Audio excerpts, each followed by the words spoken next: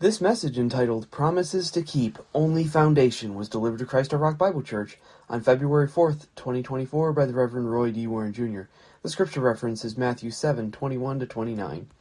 This is a story I have mentioned before, but it bears repeating.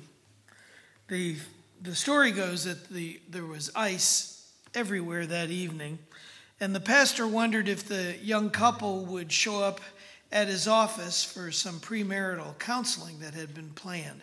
Counseling that's done before a wedding actually takes place. 15 minutes later, they did arrive late, huffing and puffing from their travels on the ice. Pastor, said the man, we almost didn't make it. For every step forward we took, we slipped back two. And of course, the pastor decided to challenge this in a comical sort of way, to say, well, now wait a minute.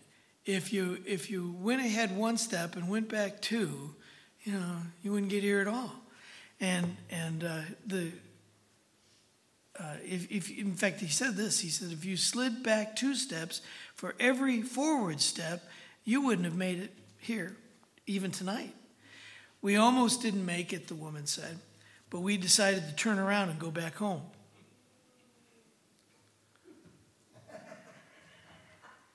I know it's a repeat, but it's pretty good. Here's another aspect, okay? Different setting. Panting and perspiring, the two women on a tandem bicycle finally made it to the top of the large hill. That was some climb, said the first, and the other one replied, it sure was. If I hadn't kept the brake on, we'd probably have slid all the way down the hill. We got a couple bicyclers in the group here, so I had to share that one. All right, progress.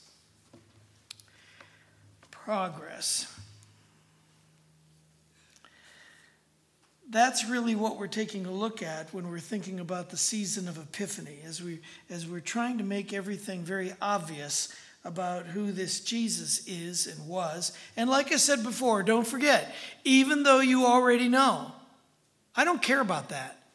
That doesn't matter. We need to dig into it and dig into it and dig into it. Amen? Like you never knew it in order to know it.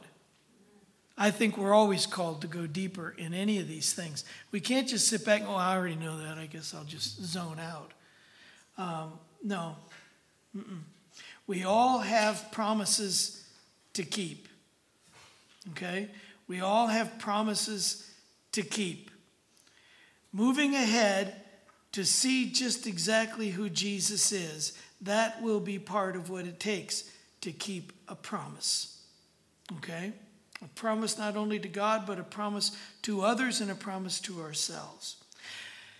If you're there at chapter 7, let me take you back a little ways. Go back to chapter 5, and just kind of hold your place there. And let's just take a look at this. Now, we all know the Beatitudes are the first 12 verses of chapter 5, okay? The Beatitudes. And these are all worthy of looking at in a deeper way and so forth. But there's a lot of stories about Jesus and things he taught and things he preached and things he did, miracles he performed, etc., that we can't cover, okay? There isn't the time between now and Easter to take a look at everything that's in here, okay? So you and I need to do that on our own. I want to encourage you, yet today, maybe this afternoon, okay, or this evening, go ahead and read through this part. Now, where did we leave off before? Where Jesus heals the sick. That's that nutshell. That's the ministry of Jesus in a nutshell, that 23, 24, and 25. That's the end of chapter 4. Now we head into chapter 5. So it's not really skipping anything, because you go ahead and read through this on your own, okay? Now, but let me just show you how much is here. Beatitudes, first 12 verses. Then Jesus teaches on salt and light.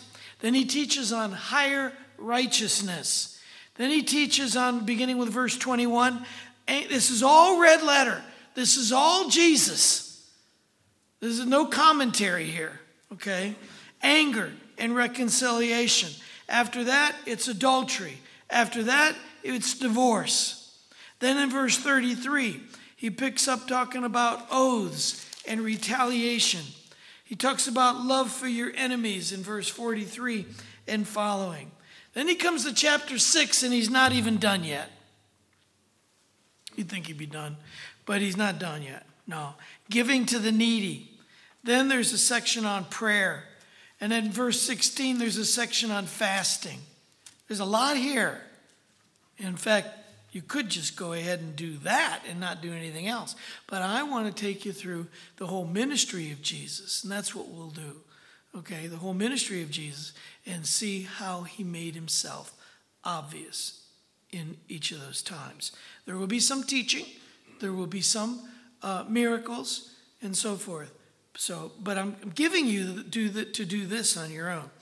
Then starting in verse 19, there's treasures in heaven. And then in verse 25, there's about not worrying. And then chapter 7 begins with not judging and hypocrisy and so forth. That's always been one that kind of, I won't say ruffles my feathers, but really gets me. People are all the time quoting 7 verse 1. Judge not, that ye be not judged. And what they're usually saying that about is, anytime you tell somebody they're wrong, anytime you tell somebody they ought to do this instead of that, anytime you even preach to them about anything, judge not, lest ye be judged. I had that happen at Slate Lake so many times, it would make your head spin. Judge not. You're not allowed to say, the Bible says you'll know them by their fruit. This is talking about judging people to eternity. This is talking about pointing the finger at people and saying, you're going to heaven and you're going to hell and you're going to heaven and so forth.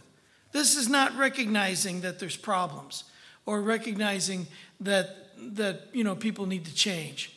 That's what preaching is all about. That's what teaching is all about.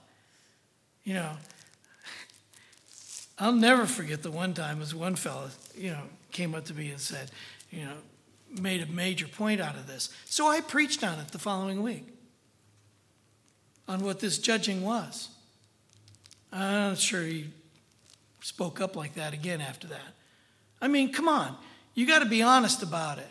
He was trying to nail me, and I was simply making it clear what the Bible says about, I don't even remember what it was, but about this subject or that subject. Judge not, lest ye be not judged, or that ye be not judged. So I preached on it the following week, and he knew it. Better believe he knew it. And I don't do that often, but I was fed up with it, to tell you the truth. I was fed up with it. Will you get it right? Okay? Will you just see you can't just use any verse you want for your little proof text? You can't. I mentioned that last week, and it's the same thing even here. But it just sets me off when I see this judge not. This is talking about literally sending them off to either heaven or hell, or, to some other aspect of life or whatever it might be. That's not what we're talking about. That's not what, I'm giving you Scripture, I'm giving you Bible, I'm giving you what God wants us to do. What does God say about that? Right away, as soon as anybody says anything at all, judge not. That's illegal, by the way. You're not allowed to do that. Because what we're talking about when we're studying the Bible or preaching the Bible or whatever is, here's what God says and here's where we can change. Or we can just talk about what God says and you can figure out for yourself how you ought to change. But some people, judge not. Well, they're the ones that are judging. They're the ones that are wrong. Okay? So I preached on it the following week and I made that clear. And by the way, that was it. I mean, out the door. You got to stand up for what is true. And this is not what God is talking about when he's talking about judging. Anyway. Okay. Anyway, the first part of the chapter is about judging and hypocrisy. Okay, and then there's prayer and the golden rule. Then there's the straight and the wide gates. It just goes on and on. He's got a lot of stuff in here. Then there's the test of the false prophets. And then comes what we're looking at today. So it's kind of like the tail end of this sermon. It's all red letter, no switching anything until verse 28. Then there's black letters. So this is the end of the Sermon on the Mount. You read the rest of it, okay, this week, and in a sense, get caught up. Okay? All right. All right. Let's see here. We know how God loves us, even so much that he sent his Son. That has been clear throughout the Scripture. But what are we saved for? Okay? What are we saved for? Are you there at Matthew 7? How many verses do we want to do? How about just the first 3? Okay? To start it off. Jesus said, "Not everyone that saith unto me, Lord, Lord, shall enter into the kingdom of heaven." Remember what the kingdom is. The kingdom is God's rule and God's reign over your heart, and not just your heart, over your life. Because a lot of people can say they have something in their heart and then live a different way. All right? "Shall enter into the kingdom of heaven, but he that doeth the will of my Father, which is in heaven." Praise God. All right? So it's not just, that I know Jesus or Lord, Lord, or, whatever. There's a living it. There's a doing it as well. "Many will say to me in that day," Jesus said, "Lord, Lord, have we not prophesied in thy name? And in thy name have cast out devils? And in thy name done many wonderful works? Have we not done this? And then will I profess unto them, I never knew you. I never knew you. Depart from me, ye that work iniquity."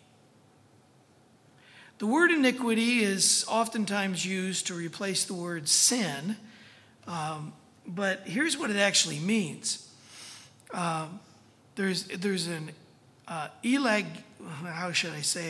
illegal aspect to this iniquity. It's illegal. Okay, it's in violation of the law. And Jesus said, "Depart from me, ye that work iniquity." So go away, you who insist on being illegal in your relationships. Okay? You're in violation of the law. Pretty serious stuff. Wonder how many people have popped up and said, "Judge not, Jesus." Who do you think you are, Jesus? See, but we're not going to go back over it, but that's not what the judging is talking about. Anyway,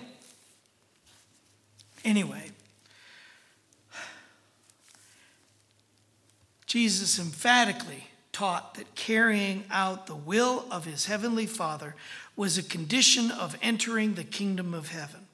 Now, be careful with this, because it does not mean that we can gain or merit salvation by our own efforts or our works alone. It's not saying that. We're talking about obedience to God's heart. Okay?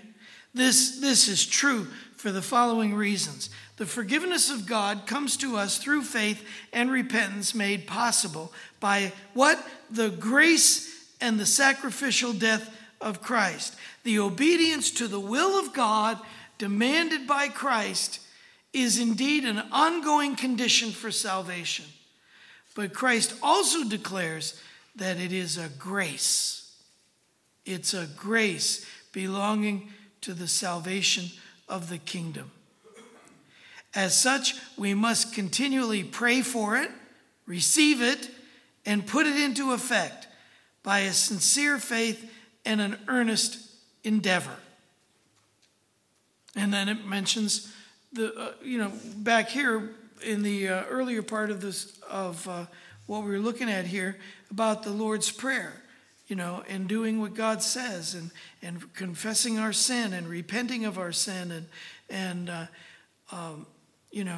forgive us our trespasses, for we have, etc. And the many admonitions directed toward believers to put sin to death and to present ourselves to God as living sacrifices. Back in Matthew chapter 5, verse 6, it talked about hungering and thirsting for righteousness. So just an elaboration of that. We are capable of doing God's will and living a righteous life by virtue of this gift, talking about His grace. That grace makes it possible for us to live for God. That's what the Holy Spirit does. That's why the Holy Spirit needs to live inside of us, okay? Because the Holy Spirit then makes it possible for us to live for God instead of trying to do it in our own strength. We're not talking about doing stuff in our own strength. We're talking about being open to letting the Holy Spirit work it through in us. We are capable of doing God's will and living a righteous life because of grace, because of His spiritual power, and because of His spiritual life that He continually gives us through Christ and the Holy Spirit. Scripture declares that by grace are ye saved through faith, and that not of yourselves. It is the gift of God, for we are His workmanship. In other words, you can't just stand back and say it's all by grace, so I live for the world, or I live like the world, or I just do what I want to do when I want to do it. No, it's not what it says. By grace. There's an acronym that is boiled down to this. It's not something that you'll find directly in the Bible, like GRACE means this. No, but it's the same thing. Grace, okay? God's riches at Christ's expense. God's riches because Jesus paid for it. Amen? So you don't get to just do anything you want to do, or how you feel about this or that, or what you're going through or whatever. You are empowered by God's riches. Okay? Praise God. Saved through faith and not of yourselves. It is the gift of God. All right? God always makes available the obedience He demands of us. Now, I don't know if you've ever thought of that. I think that's an important statement. Okay? Think about it. He always makes available the obedience He demands of us. In other words, He never calls you to do anything or expects you to be about something, whether you feel like it or whether you act like it or not. It doesn't matter. He gives it. That means you do it. Do you hear me? He will give the strength. He will give the rest. He will give the power. He will give the ability. That's why we're called to be filled with the Holy Spirit, because it's the Holy Spirit that makes it possible for us to live for God. If you're busy trying to do it in your own strength, guess what? You're not gonna.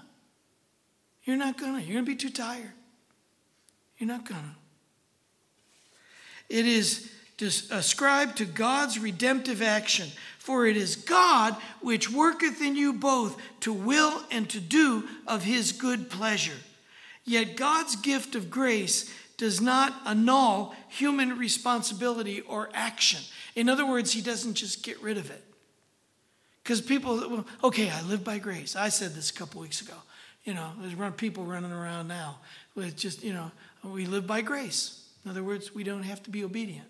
We don't have to do what God says. We don't have to. If God wasn't expecting us to do what He says, why did He say it? Amen? Yet God's gift of grace is all wrapped up in this human responsibility. It's because he gives the grace that we can then do it. We can then be obedient.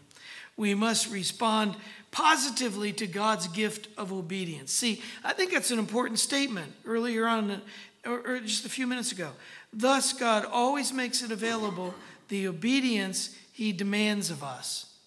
He's not expecting you to be obedient if he doesn't give it. Do you hear me? He gives the obedience. You just got to do it. You just got to get up and get moving. You just got to, etc. I mean, okay, if you're going to be right with God, you don't care about being right with God, then go ahead and do what you want, whenever you want. But don't think you're going to be right with God. Do you hear me? Amen? All right. We remain free. I said this all the time through Slatelink. It's part of why we're here.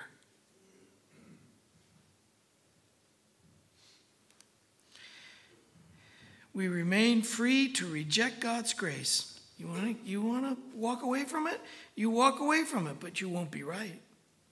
To refuse to draw near to God through Christ and to refuse to pray for and accept a life of obedience, you just won't be right. You can do it because why? Like I said last week, because everybody has free will. All right?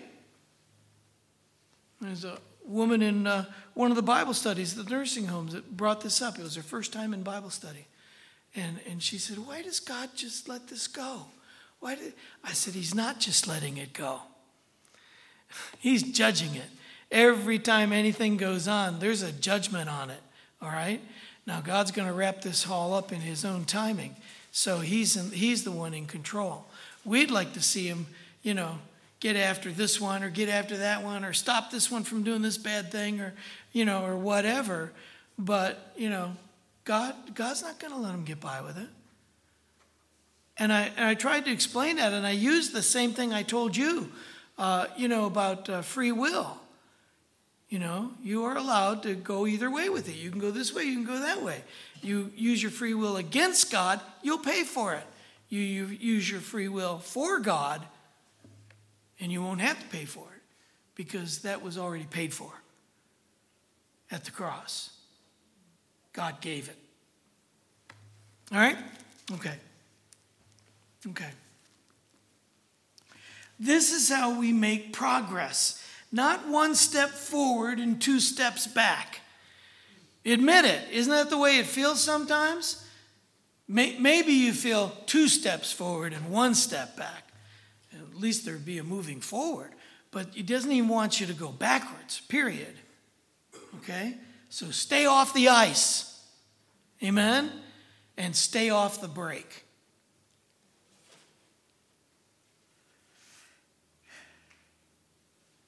You see, lack of obedience is sin. And the King James calls it iniquity, as I said. You can choose to not do it God's way, but you won't be right. You understand what I'm saying? You can do it if you want. Go ahead. If you want. But don't think you're going to be okay. That's real clear, I hope. This backwards thinking is messing up a lot of people nowadays. They think they're right, but they're not. Tozer, here we go. Got the phone with me. Wasn't in my back pocket. All right, here it comes. Coming up. You always have to press 10, 15 buttons before you get anywhere.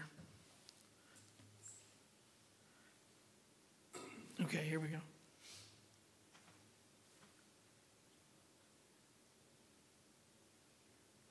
Okay. A.W. Tozer once wrote, "There is a new church today, a brand new Christianity that is running rampant. The new church is seeking assurance by adding up her virtues." You know what I'm saying? I'm doing this, I'm doing that, I'm doing this. You can do all those things without the heart of God if you want to. But basically, a lot of times what's being said is, I do this, and I do this.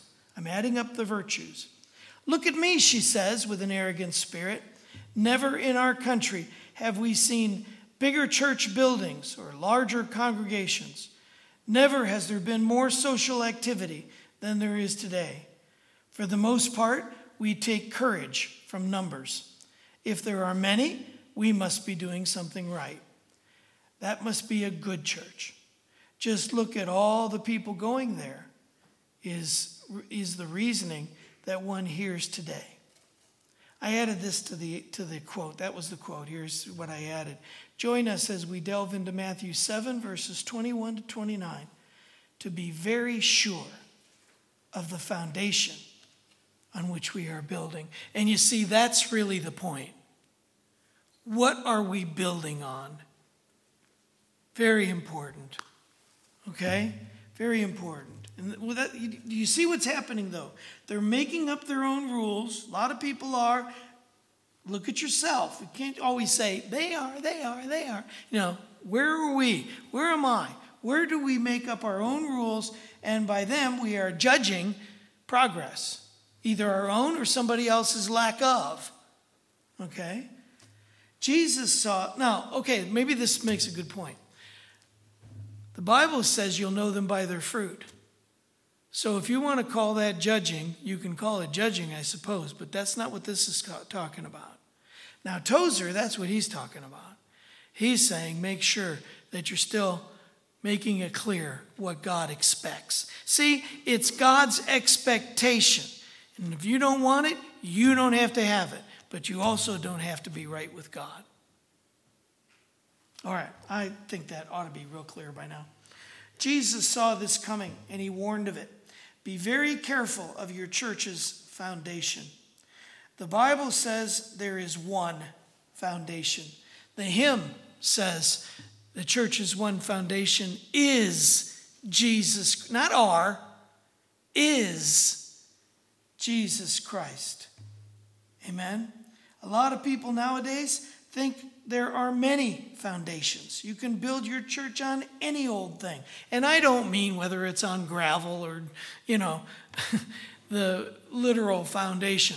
I'm talking about spiritually, okay? Let's see what Jesus says about it. After all, he is the church's one foundation. So we come to the second half of our text. Verse 24. Okay? Therefore, whosoever heareth these sayings of mine.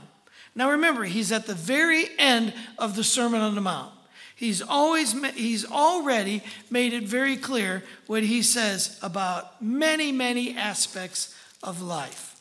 And you'll see all that very clearly when you take the time today and this week to read through that and pray about it. Therefore, whosoever heareth these sayings of mine, he's talking about all of them, and doeth them, I will liken him to a wise man which built his house upon a rock. And I just want to be in agreement, of course, with what Jim was saying about it's not human wisdom we're talking about. It's God's wisdom. Amen? Because a lot of people can get pretty wise. Well, I think we ought to do this, and I think we ought to do that. And yet it's not what God says at all. So it's not a matter of thinking you're wise. It's a matter of using or bringing into your mind and your heart and your thinking the wisdom of God. Well, liken him to a wise man, and that's what it's talking about, by the way. And the rain descended, and the floods came, and the winds blew, and beat upon that house, and it fell not. It didn't go down. It had everything working against it. It had all kinds of weather stuff going on. You got your rain, you got your floods, you got your winds, and they're all beating on the house. And it didn't fall down. Why? Because it was founded, it was planted on a rock. By the way, the word fell in the Greek means to fail. You know, we gotta see this physical picture. That's true, but we've got to see more clearly the spiritual picture that's being talked about. Okay, there's a failing here of this house. And everyone that heareth these sayings of mine and doeth them not, here's the other side of the coin, shall be likened unto a foolish man which built his house upon the sand. I don't know about you, but if you've ever been in a good-sized lake, maybe it doesn't even have to be all that good size, but I remember just walking around on the shore and shallower waters and so forth of Lake Huron, and you try standing there. I remember when we were in New York and New Jersey, and we went to the beach and stand there in the ocean. And, of course, you got to keep your eyes open for the jellyfish and things like that. But, you try to stand there. Good luck standing there. Okay? Good luck standing there. Because what happens? The waves come through, and they work away under your feet. The sand shifts. It's shifting sand. And before you know it, you're falling over. Or you're having to get your bearings again. You have to keep continually, and you can't just stand there because it's built on sand. Okay? Heaped up on the beach. That's what it means. Okay? And the rain descended, and the floods came, and the winds blew. Same stuff. It's not like one got it easier than the other or one got it harder than the other. They both got it, okay? And the winds blew and beat upon that house, and it fell. See, the other one didn't fall. It didn't fail, okay? The one that was built on the rock. But the one that's built on the sand, it doesn't stand, okay? I'll come back to let me go ahead and give you the last two verses, but it's not part of what Jesus said. And it came to pass when Jesus had ended these sayings, the people were astonished at his doctrine. They were astonished. Another place, it says that they were astonished at his doctrine and his teaching and so forth, because it wasn't like the religious leaders. It had more authority. You know why? Because he had more authority. We're talking God here. Okay? The people were astonished at his doctrine. Okay? They were stricken by it. Okay? For he taught them as one having authority and not as the scribes. Well, there's a version of the same thing I just told you. It says that elsewhere, though. Makes it clear. They were boy, it's more authoritative than what we hear from the religious leaders. Why? Because the religious leaders were not giving you the truth. The religious leaders were making it mean what they wanted to mean.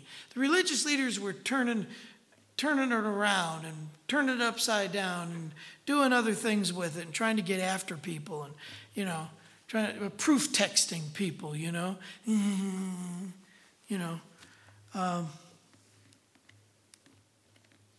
That's what was going on. One house stands firm and the other is flattened. There's wise and there's foolish. And what's the foolish built on? Sand. You wouldn't think about building a house on sand. Did I mention this Friday night, or was I just sharing it with somebody else?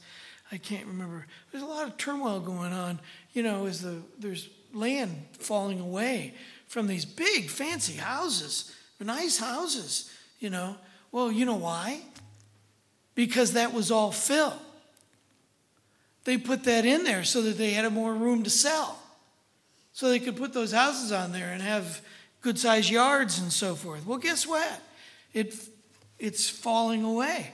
I'm not hoping for the houses to fall. I hope they can figure out something. I haven't heard anything lately, but it doesn't look good. We're right up to the kids' trampoline. It's right there, 5-6 feet away. They've been ordered out. I don't know if everybody got out or not. Foolish.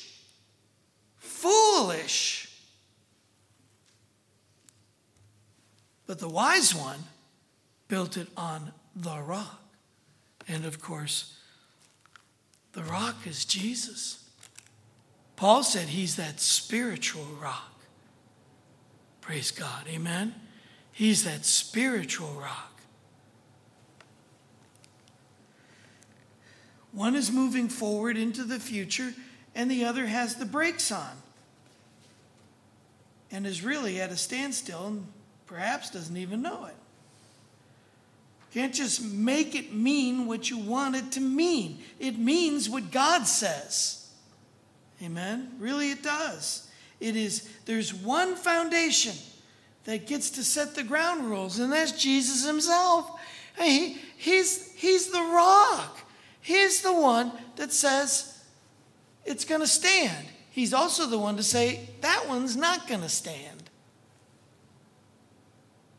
And I'm not gloating over houses about to fall. I'm not talking about, I hope they don't. I hope they figure a way to buttress that thing up or something. But at least learn something from it. Amen? You know, here it is. Robert Frost, he wrote this. He said, "The woods are lovely, dark and deep, but I have promises to keep, and miles to go before I sleep, and miles to go before I sleep." Robert Frost spoke those words at a university. Following his address, a young man came up to him and asked him, "What did you mean, Mr. Frost, by promises to keep?" And Frost said, "I believe we have promises to keep to those who've gone before us, to our ancestors. And we have promises to keep to our contemporaries, that is, those that are living with us right now, today. Finally," he said, "we have promises to keep to those unborn generations. They're not even here yet, okay, who will follow after us." And then this poet, he added this. He said, "I have promises to keep to myself, and I have promises to keep to God." I think when Frost came up with this answer for this fella, he pretty much came up with everything that applies to every one of us. There is one on this planet who does not have to keep promises. Or I'm sorry, there is no one. I knew that wasn't going in the right direction. All right, yeah, there's no one on this planet who does not have promises to keep. For the heritage that is ours and for the privileges we possess, we have promises to keep to our ancestors. They're the ones that blazed forward, some right, some wrong. You know, we're not here to try to figure out who's exactly. Like I said, judge not. That's what Jesus is talking about. Don't go sending those off to heaven and those off to hell. Okay? We have commitments to keep and a sense of responsibility to our immediate families, friends, and associates. And we have promises to keep to our future generations too. They're not even here yet. Whose lives will be shaped by the actions we take, by the words we speak, and by the deeds we do. We have promises to keep. So, how do we make certain that we will keep these promises? He's the only one. A lot of other people would try to steer you off in some other direction. You don't have time for that. You're too heavenly minded to be any earthly good. How many times have you ever heard that? Not from God, you didn't. All right? How do we make certain that we will keep these promises? We determine to live in obedience to God. Then God gives the obedience, and then you live in it. See, don't start with yourself. It's God. Amen? It's God. And then we determine to live in what He gives, and then following His commands, He calls us into a place where we will end up seeking His will in all that we do. We determine to live in obedience to God, claiming his promises, following his commands, seeking his will in all that we do. God keeps all of his promises. You can count on that. Amen. Count on that. But he does it by placing our lives under his authority. And through the power of the Holy Spirit makes it possible for us to do it, for us to live for God. He not only will be the one and only foundation, he is the one and only period. Amen.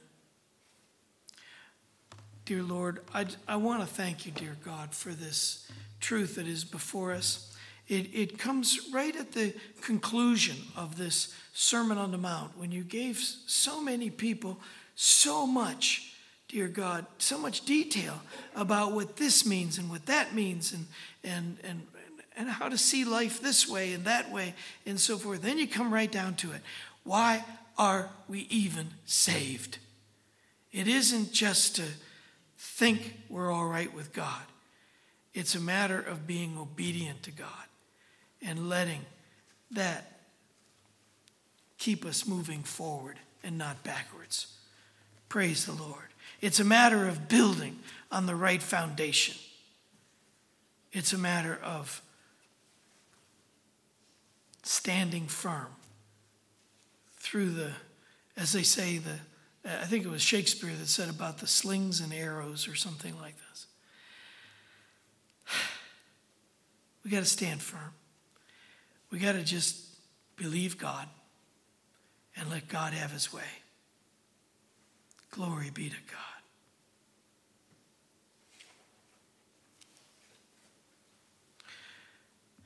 Don't worry about it when you run into people that think this or think that or have other ideas or whatever. I mean, you don't have to worry about it. But it is time to tell people the truth. It is time to tell people the truth. And that's what the church is to be doing, and that's what we need to do even right now. Tell people. Give them Jesus. Not because they need him, but because they need to love him. And there's a difference in those two things. And I pray, dear God, that we would always move forward because we love Jesus, not because we have to do this or do that. And I thank you, Lord, for your mercy, your grace, and all your love. In Jesus' precious name we pray. Amen.